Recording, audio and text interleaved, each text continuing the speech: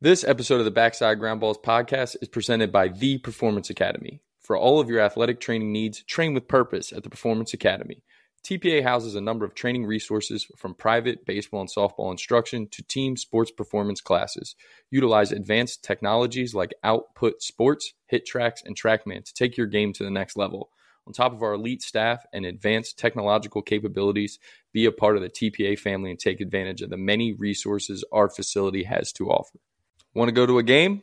How about a concert? How about going to see classical music? Whatever you're into, there's only one place to get your tickets. And thankfully, we are partnered with SeatGeek, the essential resource for live events. For any of your ticket needs, make sure you go over to SeatGeek.com and use the code BacksideGroundBall to receive $20 off your first purchase. Again, that is SeatGeek.com. Promo code BacksideGroundBall to receive $20 off your first purchase. We are super excited to announce that we are now partnering with Routine Baseball. For all of your clothing needs, athleisure, the sickest baseball gear you can get. We're talking hoodies, shorts, sweatpants, sunglasses, hats, any baseball style you can imagine. Routine Baseball has it, and we are now partnered with them. All you got to do is go to routine.com/backsidegroundball. That's a mouthful, so I'm going to say it again. It's routine.com/backsidegroundball and check out all the different options they have. You will receive 10% off your order today. One more time, routine.com/backsidegroundball and get 10% off your order today.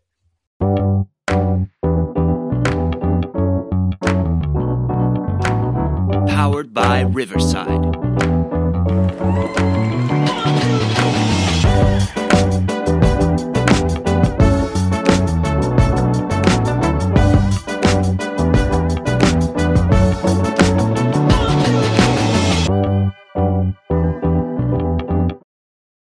Welcome back to the Backside Ground Balls podcast. Super excited to be back here on the pod. My name is Trevor Powers, and I am joined by my co-host, Dan Galati.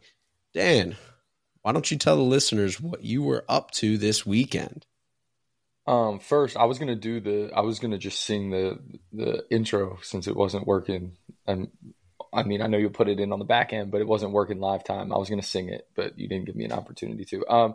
Yeah, this weekend was awesome. Opening weekend for Division I baseball, obviously. Opening weekend also for some Division II schools, including our favorite Division II school. I think we can safely say that.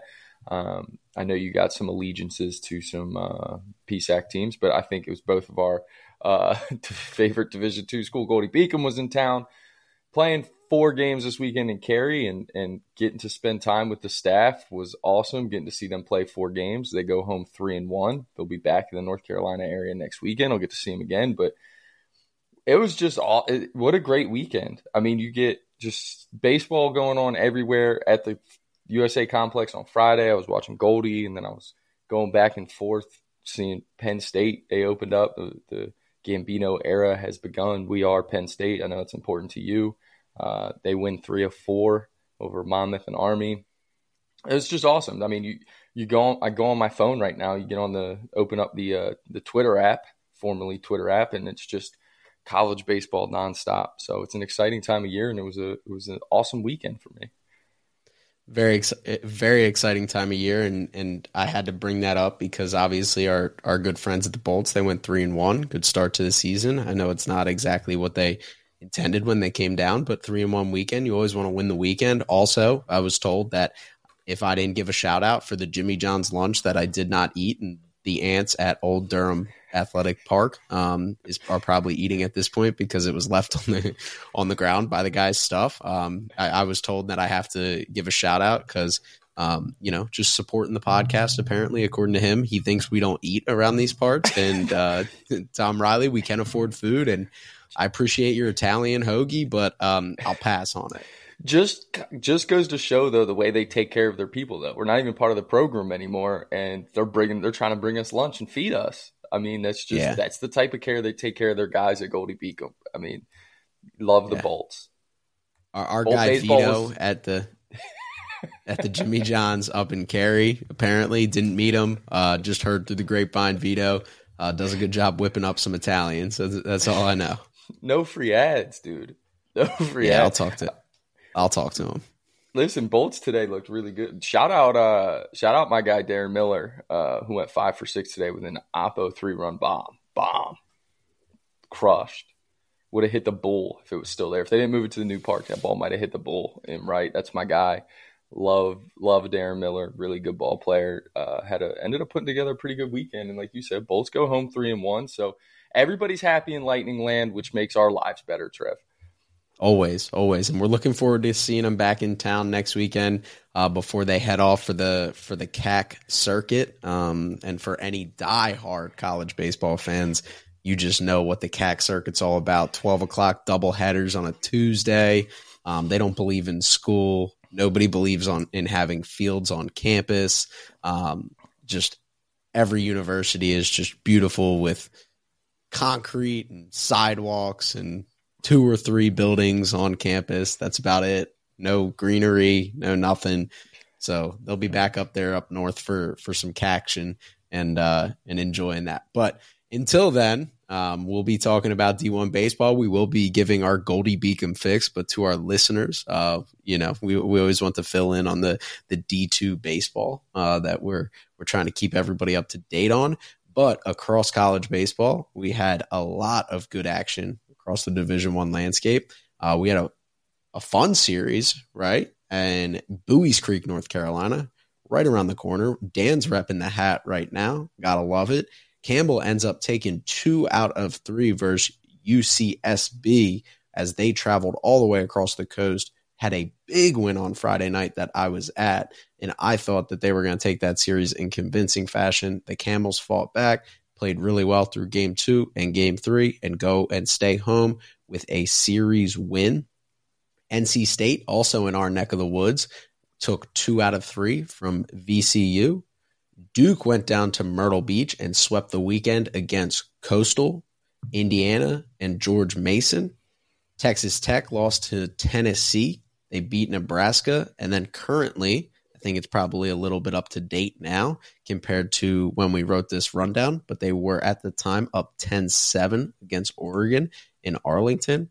Our guys up in Blacksburg, yes, let me know.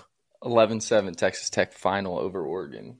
There we go. Texas Tech with a big weekend going 2-1 at the Invitational in Arlington.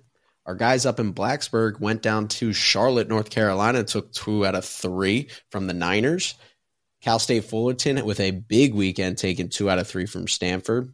St. John's with a big opening day upset over number 2 Florida. They only ended up playing 1 as the weather canceled the rest of the series. And last but not least, the Cardiac Frogs, our good friend Colton Lovelace down there in Dallas-Fort Worth, Texas.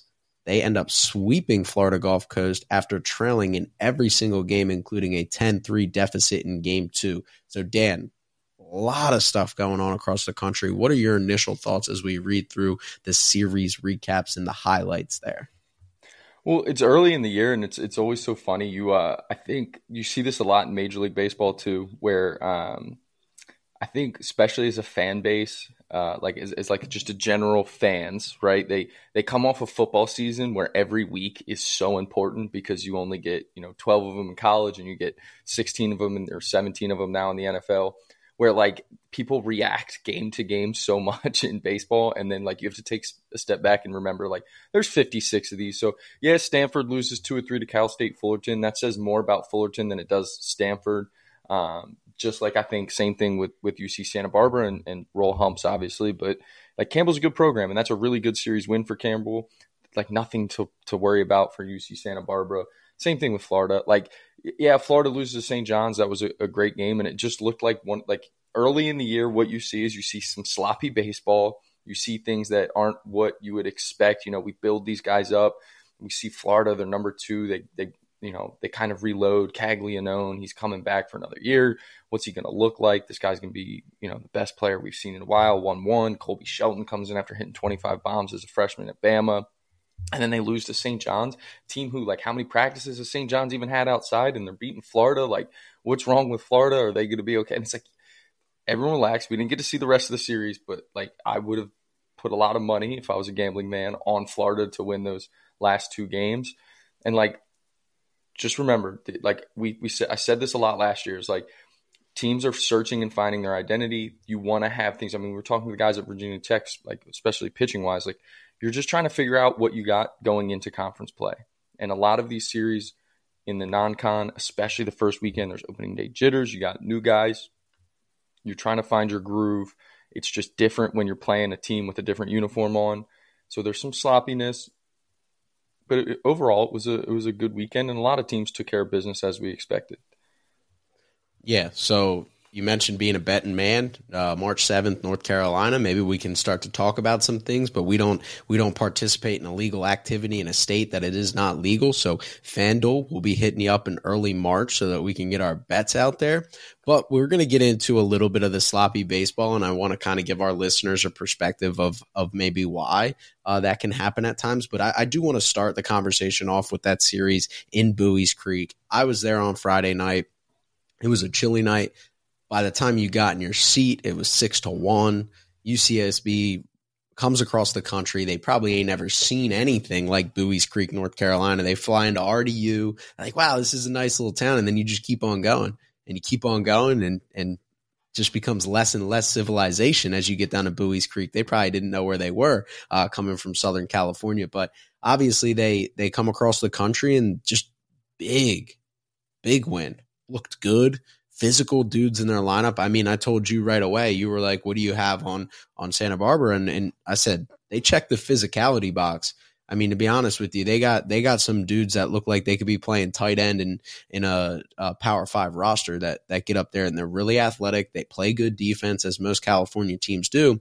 They also slugged a little bit. So they came and they kind of kicked Campbell in the mouth. And it was the first time I said this to somebody on Saturday morning when we were talking about it. It was the first time I watched a Campbell game and said, man, this team might have a little bit of a tough road with a conference change. They just didn't look as crisp. They were playing some young dudes with a ton of potential. I mean, Peyton Bonds, if anybody has the chance to get out and watch him play in person, I mean, the dude looks like a big leaguer already, and yes, he is Barry's nephew, but he's a true freshman, and you weren't expecting him to come out and start game one and get a ton of at-bats in weekend one against the number 17 team in the country, but they continue to play good baseball as they always do. I think that's the biggest compliment you can give to Coach Herron's staff, is that this team, no matter what they are in terms of talent, and they've had some more talented teams than other years, they've had some less talented groups, they just know how to win. They know how to handle adversity. They know how to take care of their business. They know how to respond from getting punched in the mouth, and they're going to have a lot more punches in the mouth this year going to the CAA with the teams in that conference and just raising the floor of that conference compared to the Big South. And we got nothing but love for the Big South, but obviously it's a little bit of a different beast heading to the CAA, and they're going to take their lumps this year. But I think that was a character series win at home after getting punched in the mouth against a really good team, thinking that they were going to come in and roll you on your side of the country.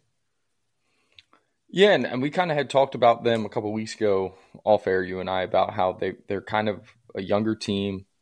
A lot of roster turnover down there, and that was going to be a tough opening series to get UC Santa Barbara.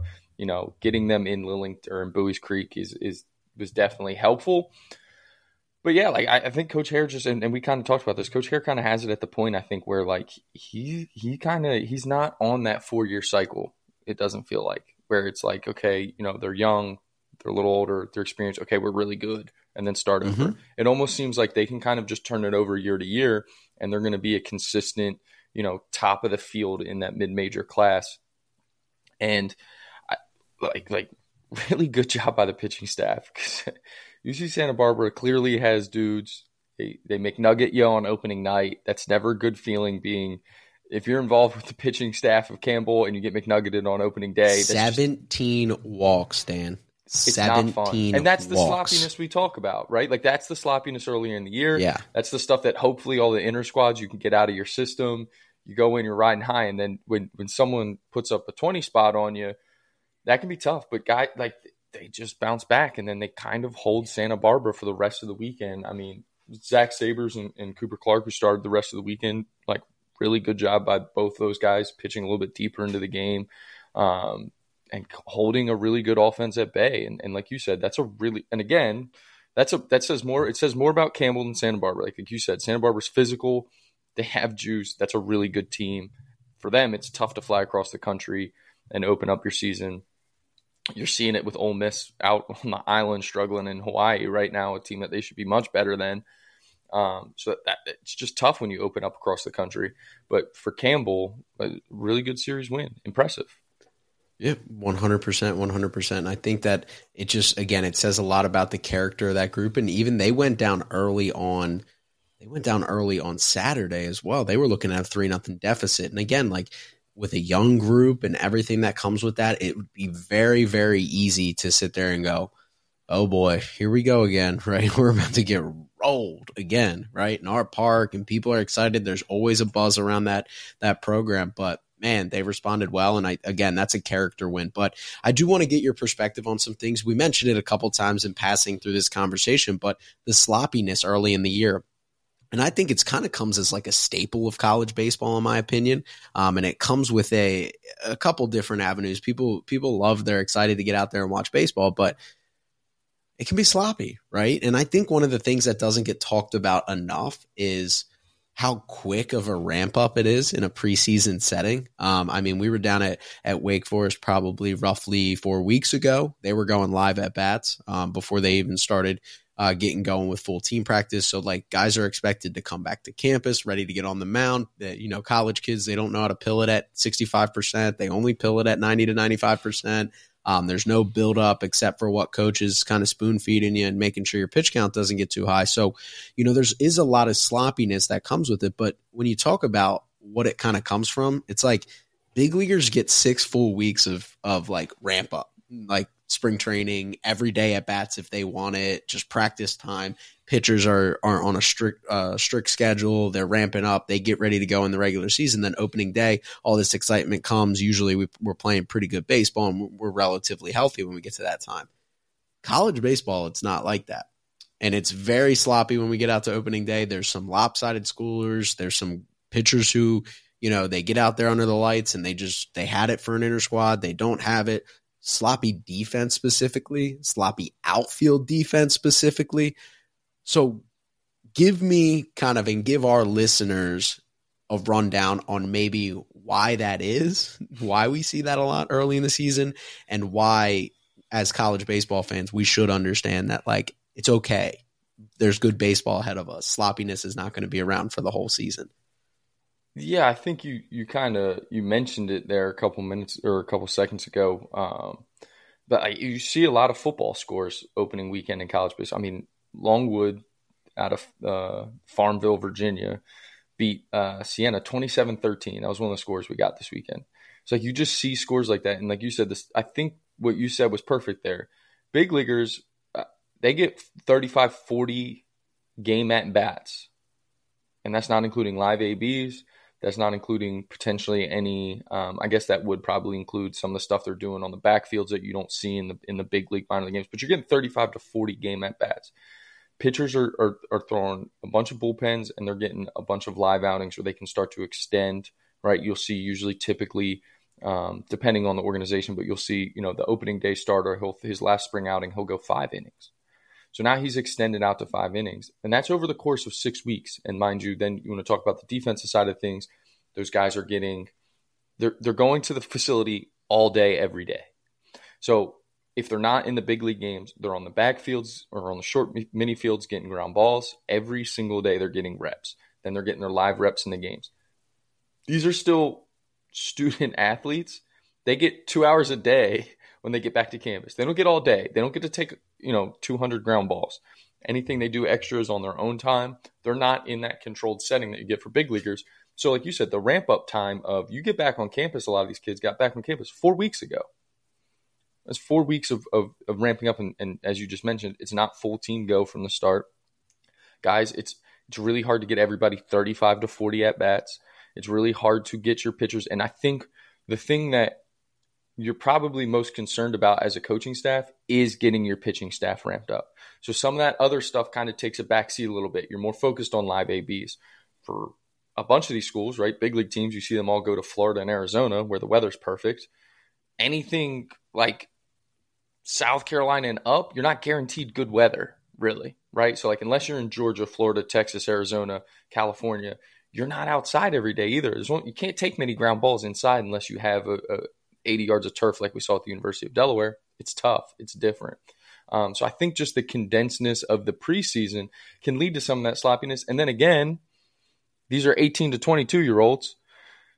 So you're building up to opening day, the excitement that this is what you're building for. They've had that. They know exactly who they're playing. They've been talking about it since the fall. Every coach has given the speech since the fall. By the time we get down to Wake Forest and Winston-Salem, we need to be, this or that.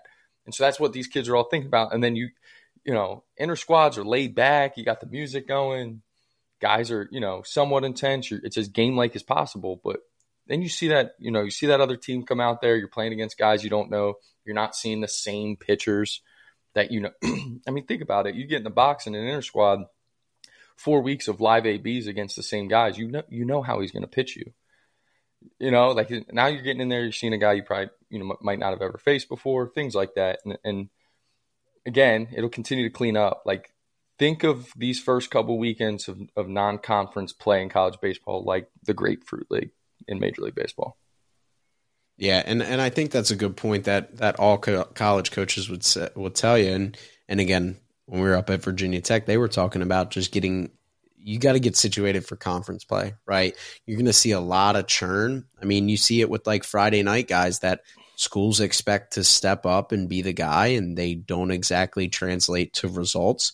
And then you see a Saturday or a Sunday guy really step out, come out, perform very well, and get everybody excited. And next thing you know, we're talking about that guy as the ace of that staff. I mean, there's been plenty of situations where like the best arm pitched on Saturday. I mean, the best example I can come up with is Chase Dolander was Saturday guy his first year after leaving Georgia Southern and going to Tennessee, and he was their Saturday guy at the beginning of the year, and then he just goes out and pops, and he was dominant through the whole year and stuff like that. So you never know. I mean, Sean Sullivan pitched out of the pen last year for Wake Forest and then went out and punched out 10 through 4 innings and was just like, whoa, like this guy might actually be a dude. And I'm sure there's people in that in both of those situations that knew those guys could be a dude. But understanding that like it's not always as simple as your guys. You didn't sign these guys to contracts in the offseason and expect, well, we're bringing in Yamamoto for the Dodgers and he's going to be a top arm for us. You don't know. Like they got to get under the lights. They got to perform. They're young. They're 18 to 22. Just being able to handle the adversity and handle the moment is probably 90% of actually performing in a college baseball game. And again, when we get out there early in the year, everything's ramped up. Crowds are fired up. Everybody's just fired up. Our walk-up song sounds sick because it's the first time we've heard it, and we're just juiced up everybody's trying to hit a 5-run home run every time they walk to the bat. Every pitcher's trying to punch out 3 with one pitch, and it's just always kind of works that way. But speaking of a couple guys that struggled, and I'd love to know your kind of thoughts on this and some guys that really, I mean, quite frankly, I watched a lot of what Hagen Smith did on Friday before I went over to the Campbell game and was expecting him to be like lights out. Right. And he came out, it was 35 degrees. They had a delay, tarp on the field. Again, a lot of stuff that comes in. He gives up to JMU's 3-hitter, kind of cookie heater. Guy just gets it up in the air. Wind takes it, 3-run bomb, first inning. He's laboring, struggling to throw strikes. Thatcher Hurd struggled in his first start. A lot of big shoes to fill. I saw people on Twitter kind of chirping about Thatcher Hurd already, talking about how he's not going to be able to fill Paul Skeen's shoes, nor should anybody expect him to. And then kind of in like a more surprising sense, a lot of people, not that it was a question, Drew Beam went on Saturday and AJ Russell went on Friday, which we'll talk about him, but Drew Beam really struggled in his outing compared to AJ Russell, who looked electric. So maybe behind the scenes, maybe there was a reason AJ Russell pitched on Friday. I don't know if I would say that I'm for certain, but Drew Beam was the one that struggled, and AJ Russell looked like the potential ace of the volunteer staff that definitely needs some guys to step up, with one guy specific in Winston-Salem that was with them last year. So what do you got on the guys that struggled? And obviously kind of, again, it kind of piggybacks off the last conversation we had, is maybe where does that come from a lot of times? Well, I think it's interesting. It's understandable why you group all three of those guys, because those are obviously names that we've all seen and heard and we are thought of as top arms going into this season, right? But I think kind of with all three of them, it's a little bit of different things kind of that potentially could happen, because one would start in, you're not ready to make any claims on anything. I mean, the Hagen Smith thing, I think you said it right there. It's 35 degrees, you have a delay, and you're pitching against a JMU team who you're the number 3 team in the country. You're supposed to be better than them. The JMU's good, but that doesn't matter to the people in Fayetteville. It doesn't matter to Hagen Smith. There's a little bit of a sense of, like you said, okay, we're off today. It's a little cold. I'm putting pressure on myself. I'm the ace. I'm supposed to be one of the top guys in the country. Oh, I just got clipped. And now I don't have my sharpest stuff. Now I have to figure out a way to go through it. This is not how I envision. I've been thinking about the start for 6 months. This isn't how I envisioned it going. And the rails can kind of fall off a little bit. And then you look at Thatcher Hurd and the whole LSU as a team. I mean, LSU on Friday, this is your first game. You got Dylan Cruz throwing out the first pitch. We just came off this run where we had Paul Skeens and Dylan Cruz and just a star-studded roster where we win a national championship. Like, there's a little bit of a hangover there because now it looks different. And you have so many fond memories of what it felt like and what that team was like in Omaha on the last day of the year. No one remembers February of last year. You're thinking about how polished and everything crisp it was in Omaha. And then you come out on that first day and everything feels different because those guys aren't with you and it's a different team and it's a different year. And for Thatcher Hurd, again, too, he's probably putting a little bit of internal pressure on himself of, like you said, no one should realistically expect him to be Paul Skeens, but you put that internal pressure on yourself. So that one's a little different. And then lastly, Drew Beam, again, it's one start and he got, that whole Tennessee pitching staff last year got off to a slow start. Like, Even to cut you off here, sorry, but his outing was more of just not looking crisp and escaping a lot of traffic, not a lot of swings and misses. I mean, he scattered 7 hits. He didn't walk anybody, but he walked out of there with a pretty good outing. But the stuff just wasn't as crisp as you would hope from the guy who's supposed to be the guy there. Obviously, Thatcher Hurd was a little bit of a different situation with 2 2/3, 4 earned runs. He had 4 strikeouts, so that's pretty good in terms of the swing and miss numbers. And then obviously Hagen Smith didn't even get through 2, or maybe went 2+ if I'm not mistaken. Plus, so yeah, 2+ and just struggled there. And one of the things too I wanted to kind of talk about with Hagen Smith is the fact that he always has put up swing and miss numbers, right? He always has. He's never not had stuff, but it's been the command of the pitches. And there was a lot of just positive news coming out of there and making sure that his stuff's playing up, he's throwing harder, stuff like that. And it was just like more of the same Hagen Smith that we've seen. And when he's off, he's like a ticking time bomb that there's times where it's like, I don't know if he's going to get out of the first. And this is something that's happened late in the year. It's not like an early season thing. So I think he probably leaves the most sour taste in your mouth out of everybody, because a lot of people believe that I don't think it's a matter of belief or opinion. It's kind of a matter of fact that he has the stuff to compete for SEC Pitcher of the Year and All-American level stats and be a first-round pick, top 10 pick, because he's got the stuff to do it. But to see him just scatter, it was just all over the place, struggling to throw strikes. And again, how much of that is the weather delay? How much of that is the cold weather? How much of it is all of it? But it's kind of one of those scenarios where it's we've seen this before. We've seen you do this before.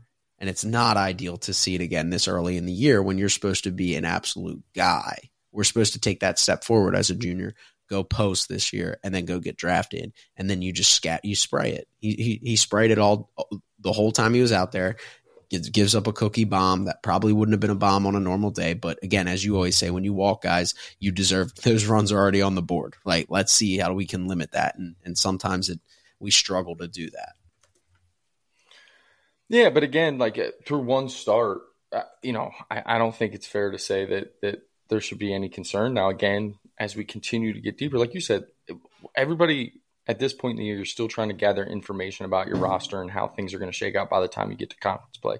You'd like to see a guy like Hagen Smith settle in, and by the time they get to SEC play, he's doing the type of things that we expect. I mean, we mentioned it on the preview episode, that outing against LSU, right? Like that's what we're kind of waiting to see is that guy by conference play. And at the end of the day, if he's that guy by conference play, no one's going to remember his outing against JMU.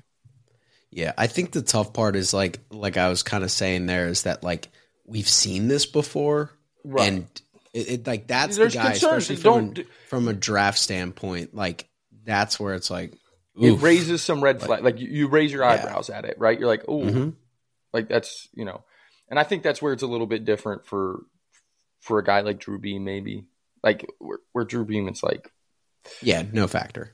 You scattered some hits. You didn't have some swing and miss stuff.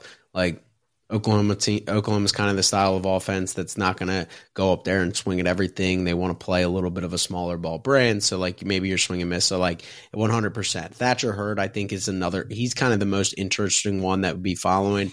A lot of he came from UCLA and was a 1.06 ERA guy as a true freshman. Right, goes to LSU, starts at the beginning of the year, sprays it, walks the world, moved to the pen. Dominant in Omaha, looked really good. People are expecting big things out of him. People were expecting big things out of him last year. We'll see if he can take that step forward, but obviously you don't want to see a guy go out there and, again, it's just tough. It's tough to not build people up, and then when you get that exposure to them early in the season, to not be like, oh, here we go again. Like this is supposed to be a guy. And I'm sure that coaching staff, we do this all the time in our sports landscape, and especially with our sports media. It's like, oh, well, are we worried? It's like, no, nobody's worried. Like, it's okay. Like, you know what I'm saying? So, I mean, we're just doing that because we are sports media now, but I'm sure those coaching staffs, they have a ton of faith in those guys, but it is kind of interesting to see those guys struggle specifically. Yeah, I wonder, and the Thatcher Hurd, like I wonder do we know how good Thatcher Hurd is? Like I know, we saw the numbers at UCLA. I would argue that the SEC is a tougher conference. He comes in, like you said, he struggles to command it.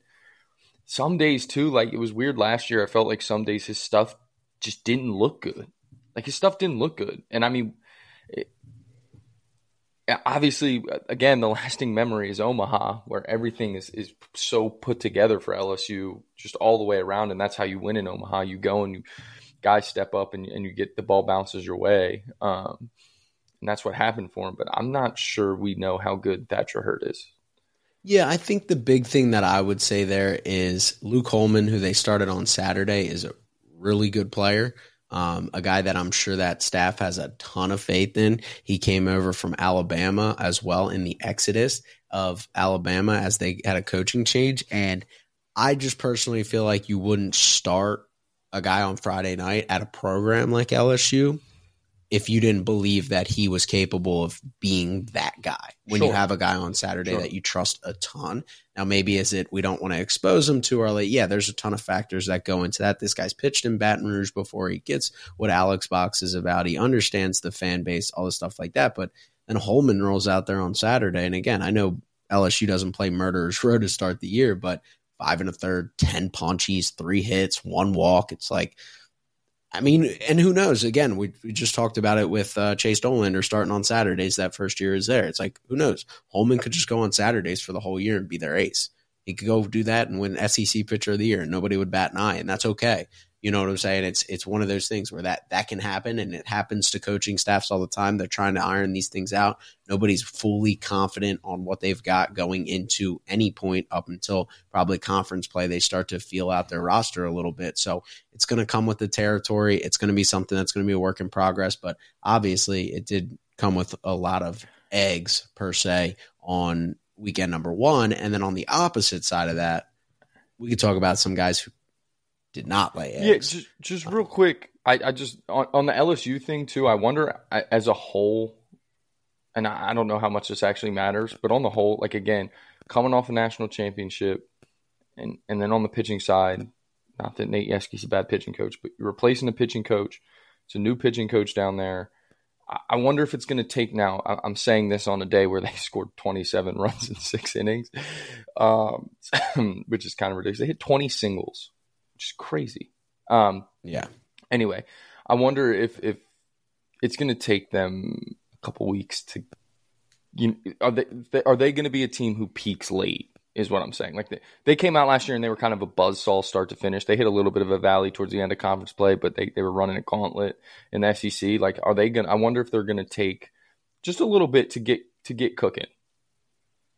Yeah, I'm sure. I'd say so. Again, coming World Series hangover, right? Like you spend all summer, especially at a program like that. Everybody's singing your praises. You're the celebrities. Everybody's probably eaten and drank for free.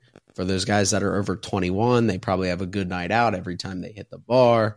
Everything's great. And then come February, second weekend of February, you lose 2 out of 3. And I know they didn't, but you lose 2 out of 3 in SEC play, and you're the biggest villain in the world again. And you realize, wow, they don't really remember that World Series victory we had. It's a long time ago.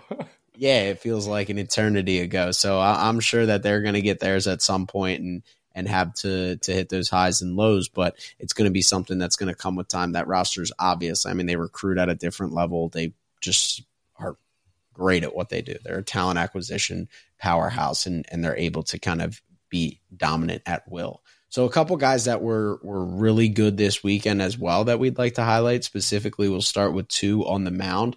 I mean, it's funny because the Tennessee staff were like, Drew Beam didn't have his good stuff, but he kept runs off the board. He had a veteran outing. You know, he ran into some traffic early, settled in, gave you length. That's really good. AJ Russell was kind of the opposite, right? He comes out, he's just absolutely blowing smoke, punching dudes out with heaters. He goes 4 1/3. He gets 10 Ks, 1 walk, but he gave up 2 earned, and he didn't even get through 5. So that's obviously not what you want out of your Friday night guy, but this stuff and what he was able to come out, and this is a guy who replaced the next guy we're going to talk about in the rotation last year and looked pretty good doing it. Coming out, blazing heaters 98, getting life up in the zone, dominating hitters. He's going to be a guy that's going to be fun to watch. And if he can go deeper into games and maybe settle in and give you 6 innings with that stuff, that 1-2 punch in Knoxville is going to be pretty good. Yeah, it kind of feels like that Tennessee's just rolled out guys that look similar to this for the last 3 years now, where it's just guys with just absolutely electric fastballs and really sharp breaking stuff that sometimes they struggle to command because the stuff just is so good. Like, it's so electric. Like, he was riding some of those fastballs, and like it was almost comical, some of the swings he was getting. Like, it almost, I mean, the camera angle, that's a different story, but the camera angle, Globe Life, is terrible. So some of the balls look like they were legitimately over guys' heads that they were swinging at. And it's like, because that thing just takes off on you, and he, I mean, it's electric stuff. And that's what, I mean, that's kind of consistently what we've seen from a handful of those guys, Dolander and Burns, who are going to talk about, and him and Drew Beam at times. Like, just what Tennessee has rolled out there the last 3 years, this is kind of like what their pitching staff is like guys with super electric stuff, but sometimes they run into pitch count trouble. They run into a lot of traffic on the bases because they can lose the zone. Then they get into the heart of the zone and they get hit. I mean, that series at Missouri last year, they got swept, where it was like all of them were just going. It was like, who's going to step up here so they don't get swept at Missouri? And it was just free bases followed by a pitch in the middle of the play, like kind of the Garrett Cole thing, right? Where it's like, there was like a long time, it was like, can Garrett Cole avoid the inning where he walks 2 and gives up the 3-run bomb? And that's what it felt like Tennessee kind of has when you look at their starting staff. Like, it's all like high end stuff, good enough to get you to Omaha, but can run into 4 1/3 because we threw 105 pitches because we 7 hits and 2 runs and 10 strikeouts. Yeah, definitely. So you're telling me you don't like the camera angle from the rafters? What is that? High angle. We got a guy just suspended up there on the roof. Like, what is that? Seriously, thing? It looks like, it's and then brutal. and then they're just like hitting the zoom button on the Canon 550 that they got friggin' recording this thing. Yeah, no, it's brutal. It's brutal. Maybe it's because of the Astros. Who knows? We'll just blame the Astros. And Texas was so worried about guys stealing signs. It's like, yeah, try to steal this. We're gonna record it from Cowboy Stadium. We're gonna have to shoot it through a window. So, but yes, that camera angle sucks. You cannot see anything. Jacob deGrom going there was a crime to pitching ninja. Or Wake, where it's like you're watching the game in 1990. It's like an ESPN Classic video at Wake. I do not understand. Like, they do everything. No, I do not understand that. And that's a program that's on the forefront of technology. We can't get a good camera at like ACC Any network. Game it just at looks night, like it looks like it's snowing. It's like the field's a highlighter. It's the weirdest thing in the world, and it's like grainy. It literally looks like it was shot on like an iPhone 5. Like, I'm convinced you could put an iPhone 14 out there in Winston-Salem and put somebody out there and hold it like this in front of their face, and it'd be better and stream it to YouTube, and it would be better quality film than whatever they're putting out there. Like, I'm so confused. I don't know if it's the lights. I don't know if it's the color of the turf. I don't know if the gold turf is. Plays tricks or something. It does. I'm telling you, just pulling up YouTube, like since Colin was there, like it's been like that forever. You're like squinting, like you putting sunglasses on inside because you're like, why can't I see the game? Like, what? I'm just trying to watch this gross pitching staff throw. It's like when you stream like a lower level game. You know what I mean? Like when you go on like Flow. It's like watching Flow Sports on like Safari while you're in a hotel on LTE trying to get a scouting report, like for the team you're playing the next day. It's like, that's what it felt like. I turned the TV on Friday night. I was like, well, I couldn't even do it. I couldn't even hang in. Game was out of hand at that point. Anyway. I was like, I got to watch enough Wake Forest baseball and you question if your TV's buffering. Like, because nobody pays for cable anymore. Everybody's streaming it. So you're just like, maybe it's buffering. And then you turn on like just another game anywhere in the SEC. And it's just 4K. Like, no, my camera, my TV was not buffering. Like, it's like static. It's brutal. So I don't know what the deal is there. The viewer experience, maybe they want bad viewing experience so we can pack the house, and I don't know. Did on Friday. Yeah, maybe they just want to pack the couch. But I know a guy that's going to pack that stadium a lot this year, and it's Chase Burns. And I saw him throw live. We'll go with sorry to throw you on the bus there. He had laundry and he had a honey-do list on a Sunday. Didn't want to drive to Winston-Salem and watch Chase Burns throw. It's okay. You're not committed to the bit. But you said you weren't going to throw me under the bus, and then you ran me over and backed back over me. Nobody saw it because Wake Forest was recording it in their parking lot because they don't have the only cameras that they have that work is freaking Kinetrax. I thought our guy that was on the scissor lift that day was going to fix something for us. Oh, got back this year. Still low quality ESPN cameras that they got rolling out there. 6 innings pitched, 10 Ks, 0 earned runs, 1 walk. The stuff was electric up to 101. He was teasing hitters basically with it to start. Then he starts breaking off a legit 70 grade slider, getting swings and misses. He was all over the strike zone. I mean, again, we had this conversation. It's never been a question about stuff. It's the furthest thing from the question is about stuff. It's never been a question about command. I mean, usually when you see a guy like that, you think of Hagen Smith and a guy that has a ton of stuff, sprays it all over the place, loses the zone. No, Chase Burns has always thrown strikes. It's about consistency. And if we get consistency from Chase Burns this year, I mean, the sky is the limit. Like, I don't think if you said he beats Paul Skeen's numbers from last year, like 206 strikeouts and 120, whatever it was, innings, 100 plus innings, I wouldn't be surprised if they go all the way to Omaha and he's dominant like that, pitched to a 1-5, goes first overall because his stuff is crisp. He's got 3 legit pitches. He's all over the strike zone. He's as efficient as anybody off the mound. It's so clean. It's the easiest 102 you'll ever see. And he's not exactly a high effort arm. It's a lot of fun to watch. And he had it this Saturday. And my gut tells me he's had it this whole spring. And it tells me he's going to have it a lot the rest of the year. Yeah, there's not much more to say. I mean, what you just talked about with Hagen Smith, and it's kind of disappointing. We build these guys up, and then they come out in the first weekend, and you want to see them dominate, and then they don't. Chase Burns, who was the most hyped up pitcher this preseason, delivered.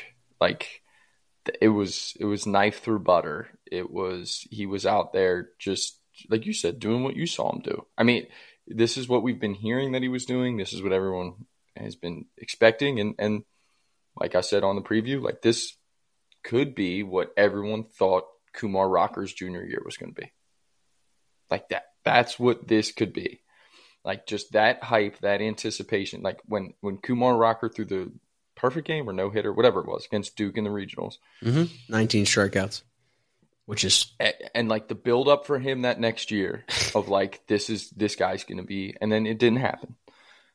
That's what I think Chase Burns, like what everyone was expecting to see from Rocker that junior year, is what I think Chase Burns can be. And like you said, like I don't want to, like it feels reactionary to throw the Skeens comparison out there because we just saw it. So it's it's like we're just looking for the next. We want it to happen because it was so fun to follow Skeens last year.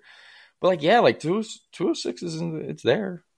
He could do it. Like he's like the one thing I will say is I don't know if he commands his fastball the way Paul Skeens did. Like, and that's what really to me set Skeens apart from just like most pitching prospects we'd seen at the college level in a long time. It's like the way he commanded 102. But like you said, it's not like Chase Burns doesn't command it. And I think his slider's better than Skeens' was. Yeah, there's an argument to be made.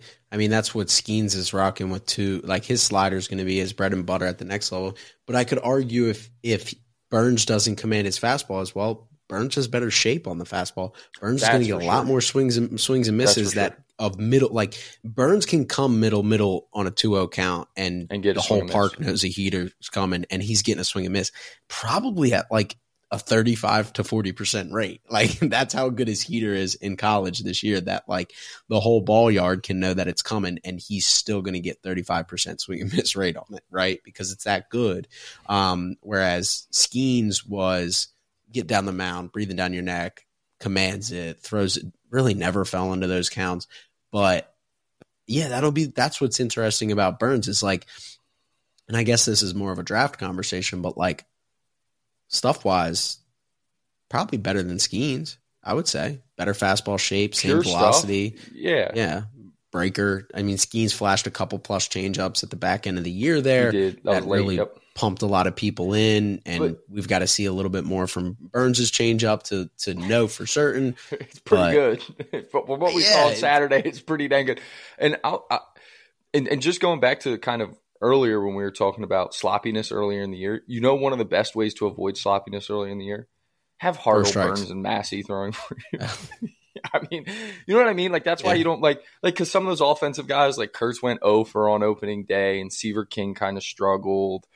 And it's just like, well, pimped a home run that was a fly. Right. But like, it doesn't really matter when you have those three going. No, it's not going to matter all year, which again, like, it will at some point if those guys don't hit, but like early in the year, you avoid anything. It will. But as we talked about in the preview show of the whole season, this pitching staff is good enough to take you a long way, whether that offense hits or not. That pitching staff last year was good enough. Everybody's get caught up in everything else of the new toys, and Duke had a great weekend, 100%. And we got people out there talking about Duke being the favorites in the ACC. It's like, I do not see anybody, and I know there's people out there that disagree with this. I do not see anybody that has the pitching staff that at their best is going to be better than Wake's three guys. Like, I just don't see it. I don't, because there's not one team in the country that has three guys that could be first round picks. What's the highest you see Massey going in the draft? Mm-hmm.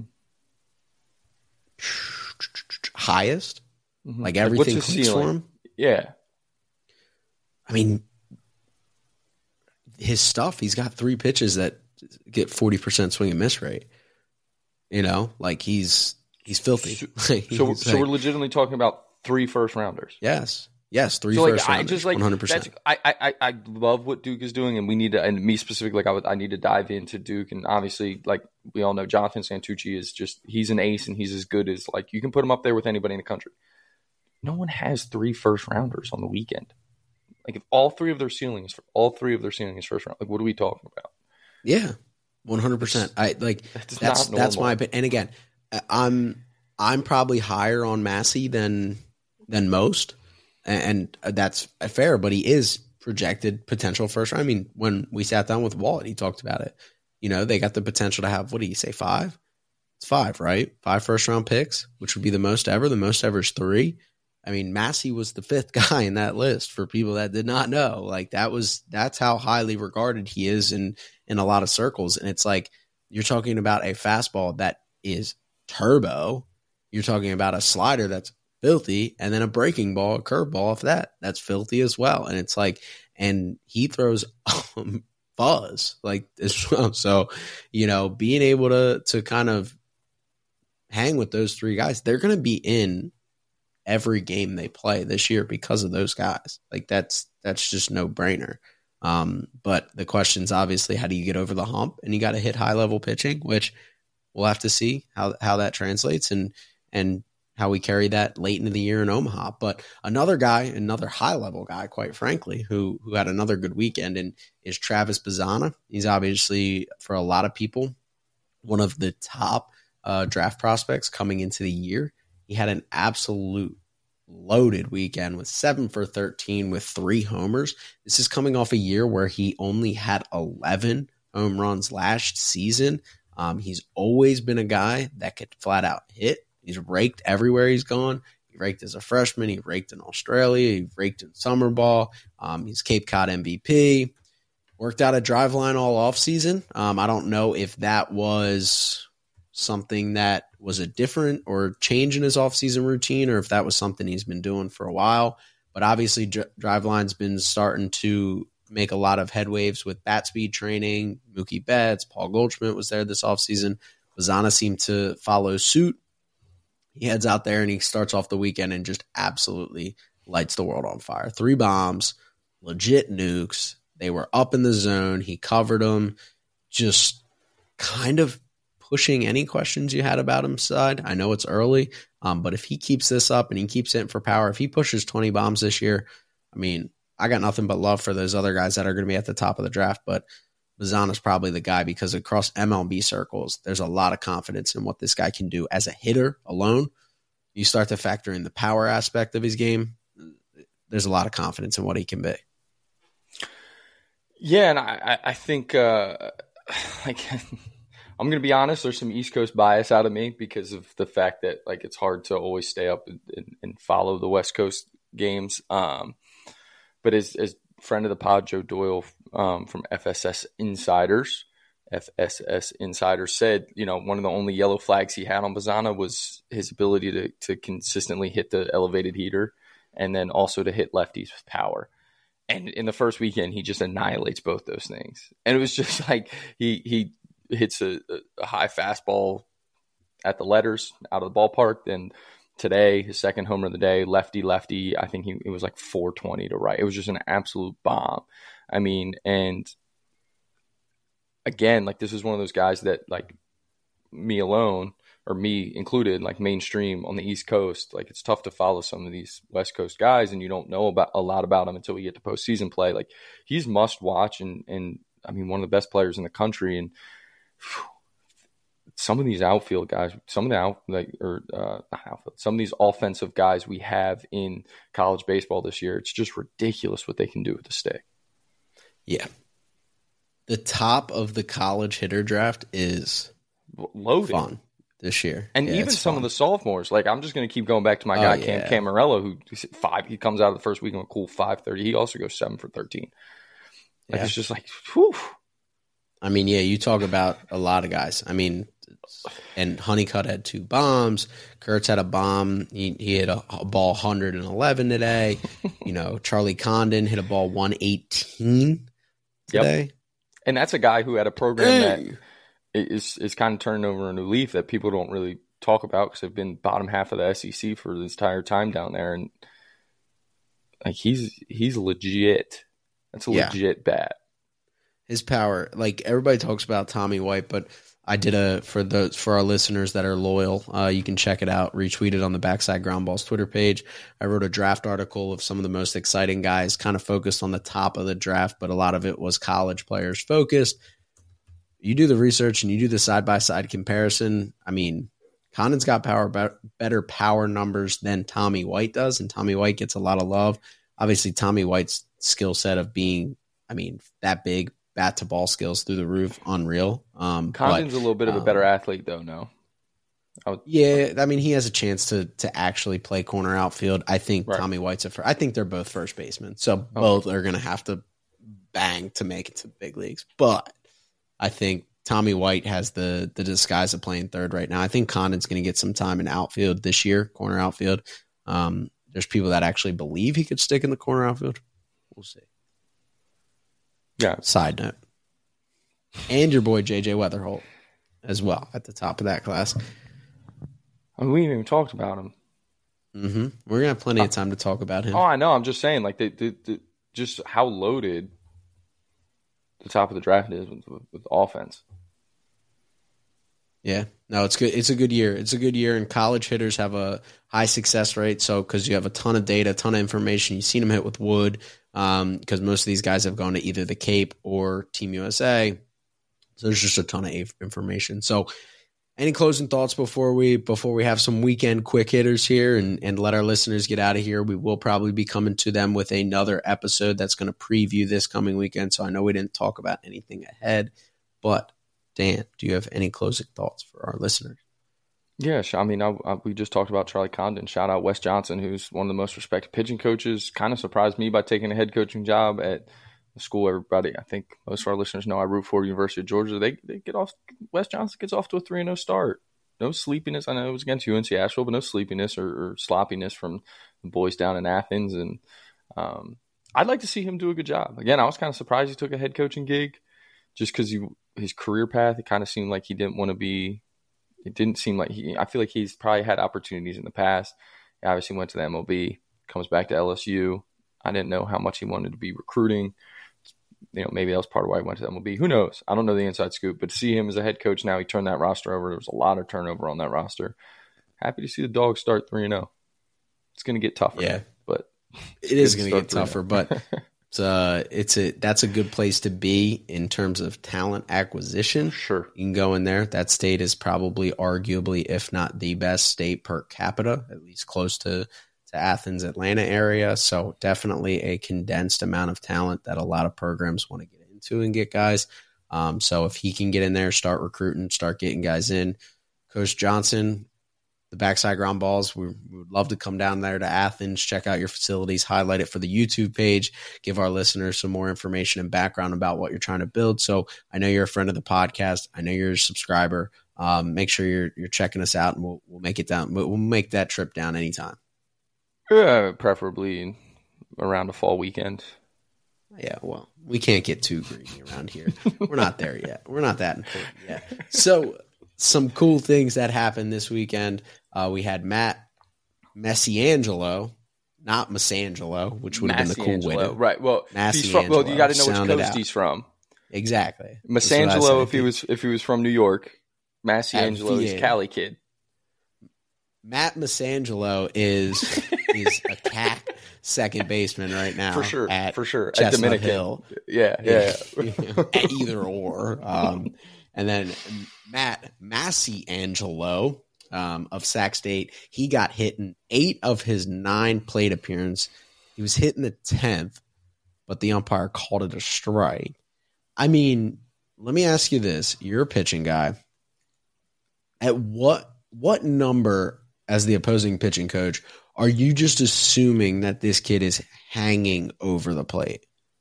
What number of hit by pitches in one? 2. Yes, that's the exact same number. 2. Yeah.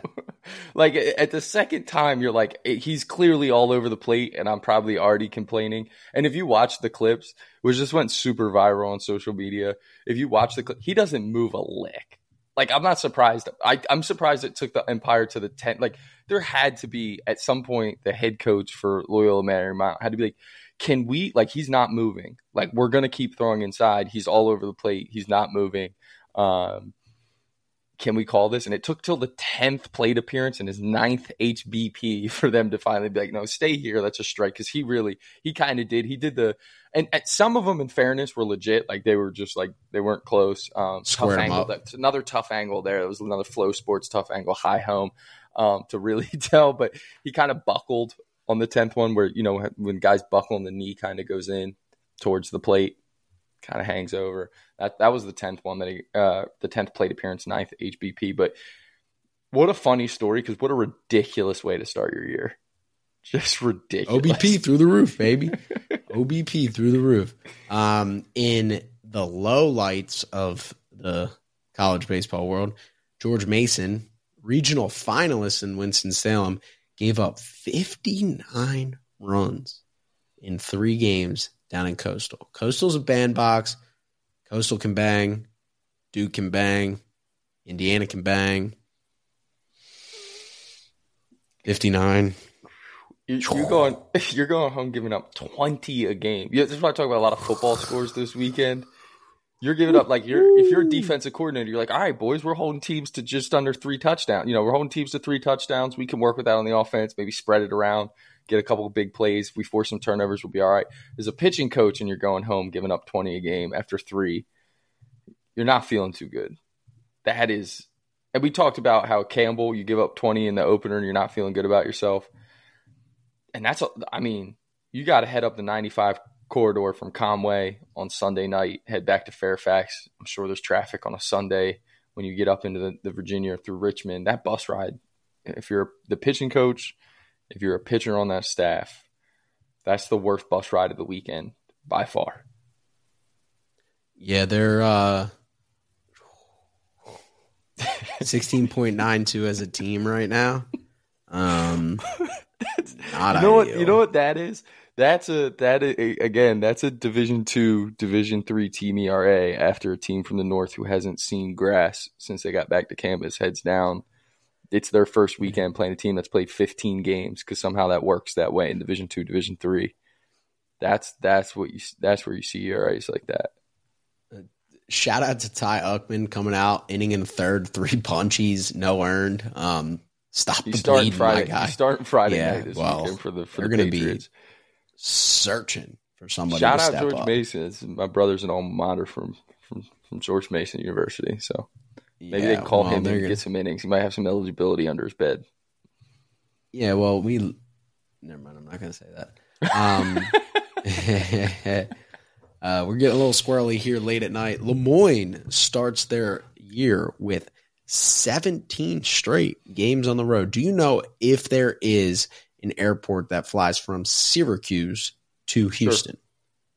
Sure. So? Direct? I don't know. I didn't do any research on Syracuse to Houston direct. I know that Syracuse obviously has an airport that you fly in and out of, but I don't know if there's any direct flights into Houston Christian. Is that where they were this weekend? Houston Christian Baptist. Was it? No. Houston Baptist. Where Lance Berkman's a coach? I thought that's where they were. No. I think they're at Houston Christian, which I had never even heard of. Hold on. I need to fact check this. So this is good podcasting right here. Mm-hmm. Yeah, welcome to, Lemoyne, obviously, for those who are like, who are you guys talking about? The Lemoyne College Dolphins. I think it might be Lemoyne University now. Dolphins out of Syracuse, New York. First year in Division I baseball. Their D2 team. They start their year. Houston Christian for 4. Radford, St. Louis. I didn't even know that was Long Island, Delaware State. All on the road. They're not home in Syracuse, which makes sense because you probably can't be home in Syracuse until March 22nd. March 22nd. They are the first 5 weeks are on the road for the boys. Nice budget. I did have it right. Houston Christian is where Lance Berkman is the head coach. But it's not Houston Baptist. So we go half. My apologies. It's like sharing a sack in the NFL. We both get a half a point there. That's fair. I like that. I'm in on that. I would love to help your stats out. I help you, you help me. And last but not least, for the weekend quick hitters, we have the most feel-good story across college baseball. Really awesome situation down in Greenville, North Carolina, where Parker Bird, who tragically lost his leg in a boating accident. A lot of people had been saying that he was going to get an opportunity to play day 1 against Rider, opening day. That place is always packed out. They love their East Carolina baseball. He gets an at-bat, draws a walk. Really cool situation. He's the first player ever to play with a prosthetic leg. Obviously, getting on base was probably a huge deal for him. Emotional moment for a lot of people in the crowd. And obviously a lot of people on social media gravitated to his story, and a lot of people are out there rooting for Parker and wanting to see his success, because obviously it was tragic the way he lost his leg, and obviously still being able to live out his dream of playing college baseball is a really cool part of that, for all the negatives that come with that. Yeah, obviously another extremely viral moment from the weekend. If you haven't seen it, go look it up. Just go search it, Parker Bird's at bat. I just can't imagine, like, you're on top of the world. You're a high school kid who's committed to go play at ECU, one of the top mid-major programs in the country. Just a fantastic baseball program with, like you said, a rabid fan base. Like, you're getting ready to live the dream. Then you have something terrible like that happening. You're probably questioning everything. You know, your whole life changes in a second. Just one of those, awful situations where everything changes. And so to be able to come back and have that opportunity and have that moment is pretty incredible and pretty special. And one of those times that social media is cool, because to see everybody kind of boosting it and supporting it and just seeing the reaction from the crowd. And I mean, to work a walk makes it even that much better. Yes, 100%. Perfect. Any closing thoughts before we get out of here on this fine day? Happy to have baseball back. Can't wait for the weather to get warmer, but happy to have baseball back. Yes, once the weather gets warmer, it's going to be a lot of fun.